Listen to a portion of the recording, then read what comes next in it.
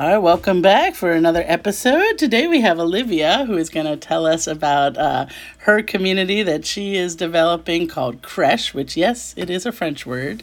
So, Olivia, why don't you tell us a little bit about yourself and your background and what community you're developing? Absolutely. Thank you so much, Carol.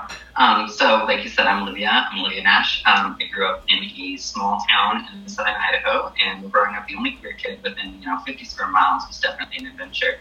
But I grew up in a pretty tight-knit small farm community, and it wasn't until after I left that place that I really realized how important our community is and how hard it is, how hard it seems to cultivate it in other places.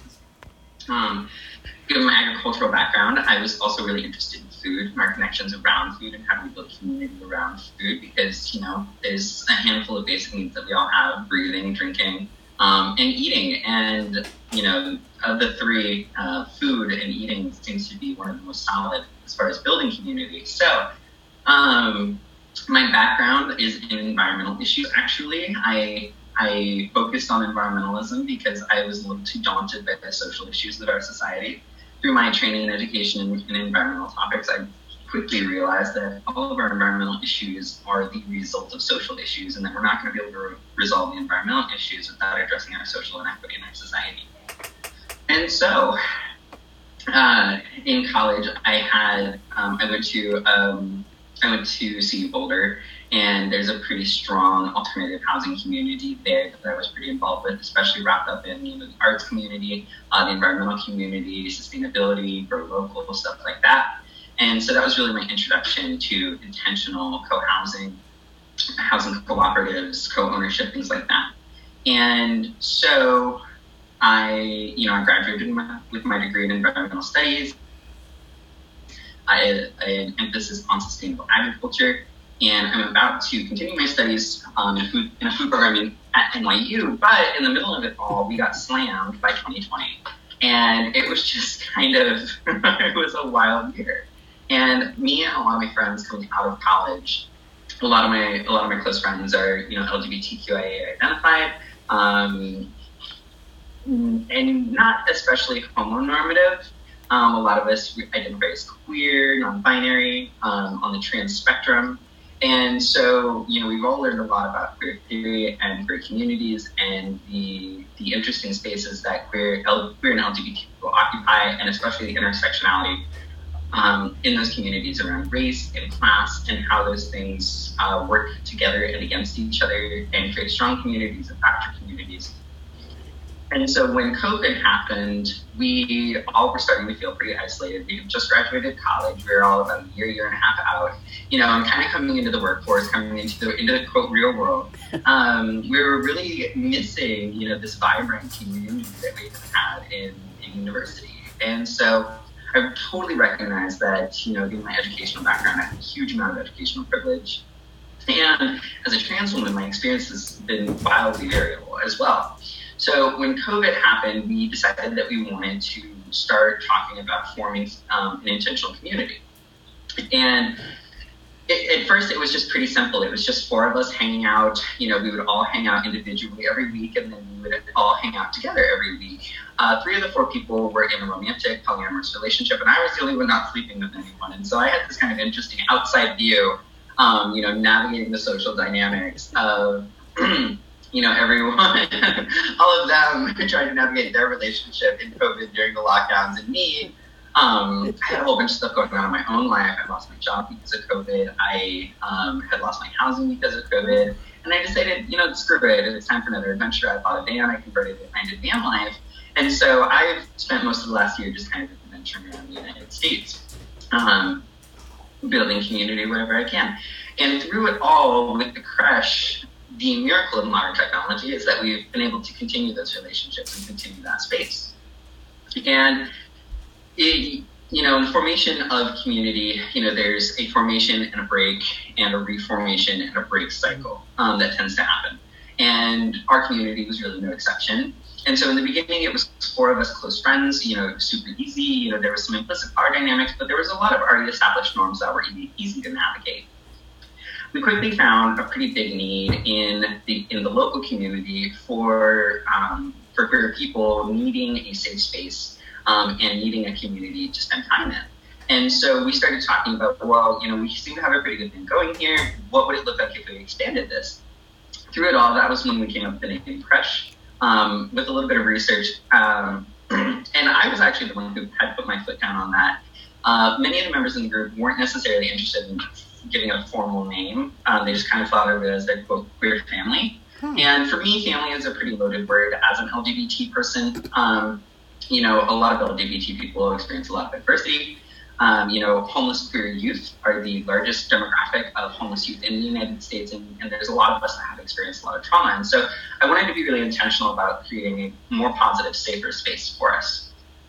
And so I had suggested the name of Creche, which is an old French word that is a creche is a hospital for orphans, which I thought was really beautiful imagery for an intentional queer community, a safer space for queer people where we could just be together and be ourselves with structures in place to make it safer. Because I don't think that it's possible to create a quote, safe space because we can never know all of what everyone's bringing to the table and what their backgrounds and experiences are. So we were working really hard to create a safer space. And so, through it all, there's been a lot of discussion about what are our goals and intentions with this group in the short and long term. It was established pretty early that we would love to turn this into a more solid, more physical, intentional queer co-housing kind of thing. And all of our backgrounds really complement that really well. Some of the members work in education. Two of the members, they work with disabled children in the educational system. One of them is a high school teacher. There's me with my background in environmentalism. Another person has a background in social work. And so, queer community is obviously a big thing for us. And so, wanting to create a safer space, we had we had a loose foundation of something that seemed to be working. And so we started to open the group and invite other people to join us, other people in need of queer community. And so the group started to grow. And that was when we started to run into some issues with power dynamics. Because in the beginning, when it was just us, there was already some established norms, we had established friendships. And so it was pretty easy to let things ride. I could approach a friend about an issue that we had in the group. But when you're bringing in new people that have no background with the group, it can pretty quickly create a disequilibrium in the group because they don't have those established pathways and access to power. And so we started having more conversations about what does this look like and how do we want to navigate this. There was a lot of conflict about how do we incorporate members into the group. We're really interested in creating a queer community and a safer space where everyone feels welcome, but at the same time, too much of an open door policy can encourage, too much of an open door policy without some level of commitment to the group can create too much of just not enough cohesion to keep momentum. And all of us were really interested in creating something that had enough momentum and enough commitment to keep going and to continue to grow. And I know I tend to chatter on and on and on. So if you have any questions, feel free to totally Well, there was one word you used that I didn't know. I've never heard it before. I think you said homo or something. It was a homonormative. Yes, I've never heard that. What does that mean?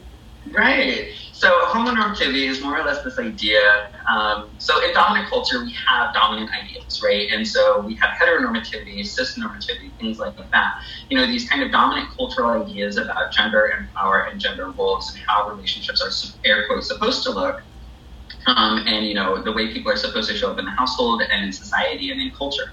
The idea of homonormativity is an idea that's gained more popularity more recently. As we have seen an expansion of LGBT rights, what we've actually seen is primarily an expansion of gay rights, not necessarily an expansion of rights across the entire LGBTQ spectrum. And so when it comes to homonormativity, what we've seen in LGBT spaces over the last few years is a mirroring of those dominant power dynamics within dominant society being mirrored within the LGBT community. Things like toxic masculinity and misogyny within, especially the white gay community.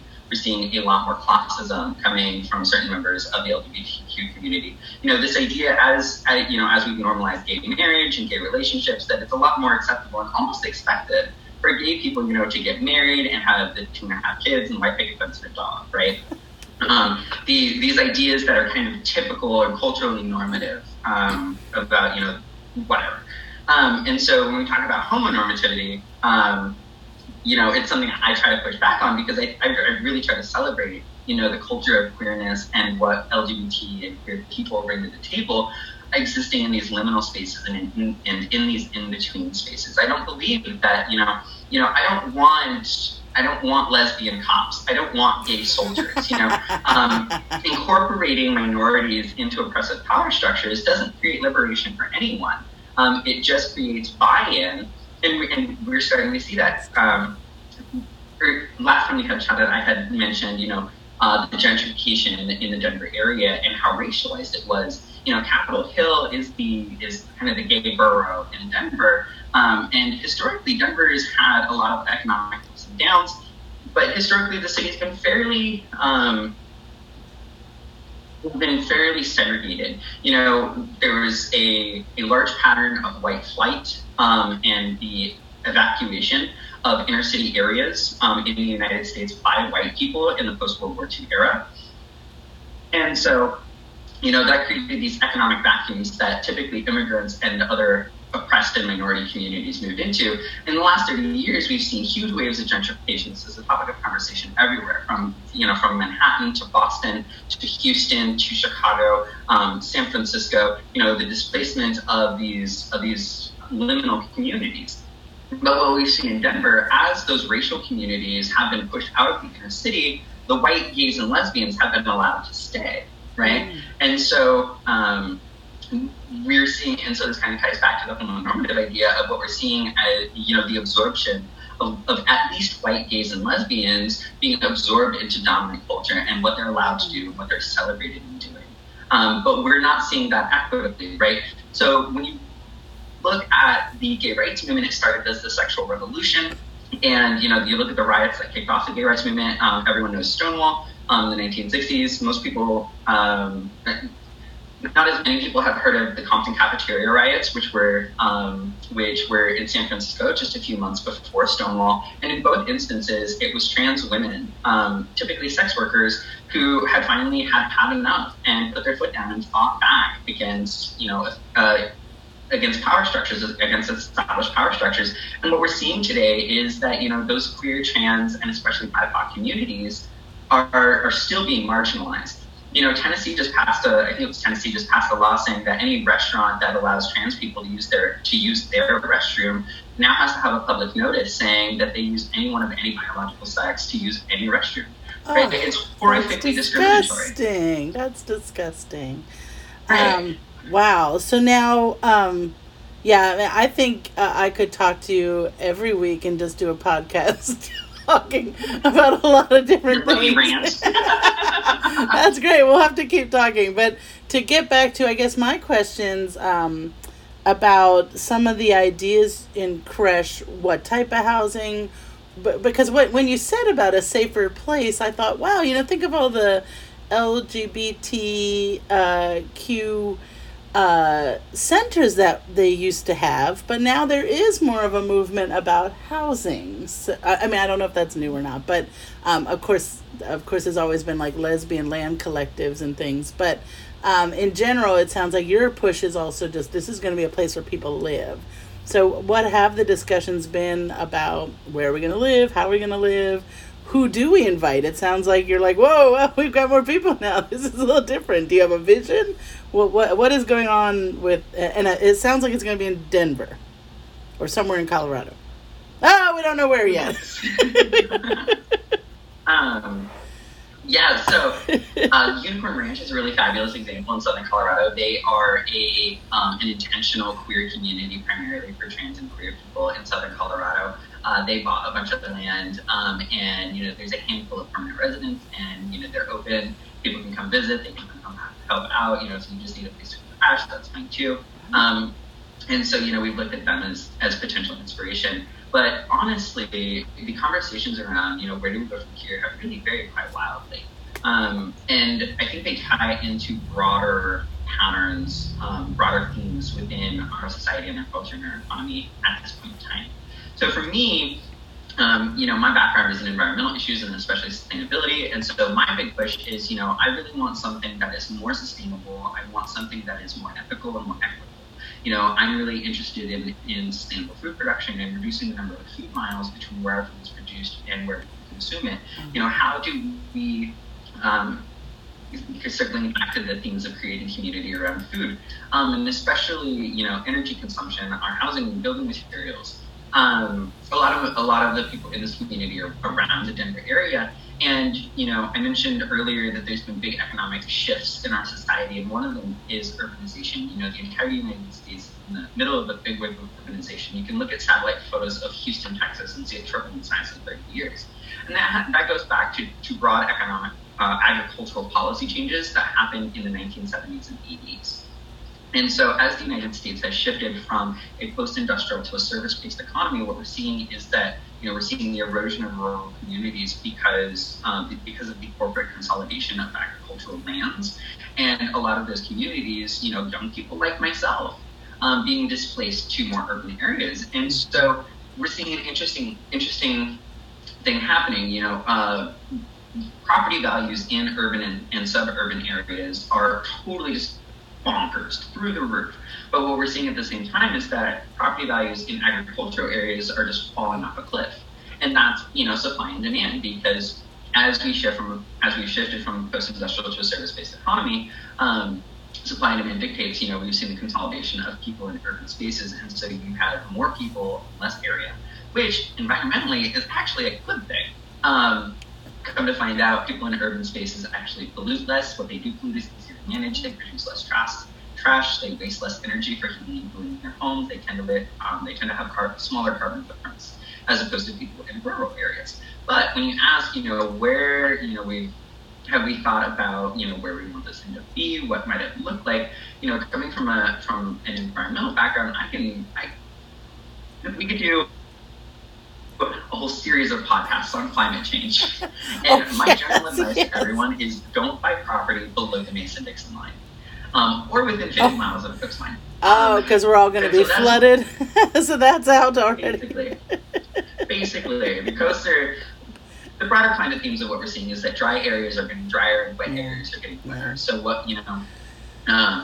and so, the American Southwest, every year for the last 15 years, the United States has recorded the hottest summer on record. And so when we talk about, where could we locate this thing, there's not just, what would be ideal. There's all kinds of really cool, urban environmentalism, urban agricultural sustainability, co-housing, cooperative movements in most of the major metro centers, from New York to San Francisco. Detroit's doing really cool stuff, really exciting stuff, rooftop gardens and reclaiming abandoned urban spaces. So there's a lot of really cool stuff happening. And at the same time, we are millennials. So we're a group of millennials, and millennials today, there are 40-year-old millennials, and yet millennials have about 4% of the national wealth. At our age, our parents had between 6 and 8%, and the boomers had had 12 to 15%, if I recall my numbers correctly. I could try to find a source for you for that. Anyway, so millennials, we don't have a whole lot of income for us. And that's especially recognizing that me and my peers, we are white, college-educated millennials coming from typically middle-class and upper-middle-class backgrounds, right? And so we already have an enormous amount of privilege due to our race and systemic racism, institutionalized racism, and these systems that we have been brought into that have been codified for us. And so we already have an enormous amount of privilege, and even still, what we're running into is that it's still a huge question of, when you're looking at, if you want a safer queer co-housing space, what kind of finances do you have available? And the answer is not a whole lot. And so, exactly, I can see you making faces over there. Most co-housing run a bit more for senior citizens just because of the financial. So when you say all young people, that's why I cringe, like, ooh, yeah, where is the money? Exactly. And, we've talked about that before, the kind of serious financial outlay when you're trying to create and maintain these kinds of spaces. And so there's a whole bunch of different options. and opportunities that I really think that this could go. And so we've had a lot of conversations, everything from a small scale hotel, because it's really important for me to create a space where people can come and create a stronger connection to the environment and sustainable concepts, and especially around food. And so we've talked about things like having a permaculture orchard where, CSA members, community supportive agricultural members can come and pick groceries and stay at our little tiny house hotel. We've talked about doing kind of a summer camp model, buying a place that's more rural and inviting people to come out during the summers and create more of a pop-up community, because again, oppressed minorities, liminal communities, queer people, LGBTQIA people, especially BIPOC communities, are still facing extraordinary oppression. And so, creating pressure valves so people can leave and come to a different place, that's one potential option that we've talked about. We've also talked about, just kind of doing like a kind of hobby farm model of, we buy a big community house. And I've seen successful models doing that in everything from Toronto, Canada to Los Angeles, where, you have a group of people that go and buy a big house and kind of make it available to whatever kind of community they're trying to support and foster. Unfortunately, it looks like that is still a couple of years away. I am about to start my graduate studies across the country. And it's been interesting watching the dynamics of the Creche change, especially as 2020 came to a close and the vaccine was starting to roll out, and how we're seeing, almost a complete cultural rejection of any kind of like virus safety measures. Masks are coming off. I was talking to a friend and I made a joke about how, it's amazing how quickly these masks came off. If only the CDC would recommend people use their turns.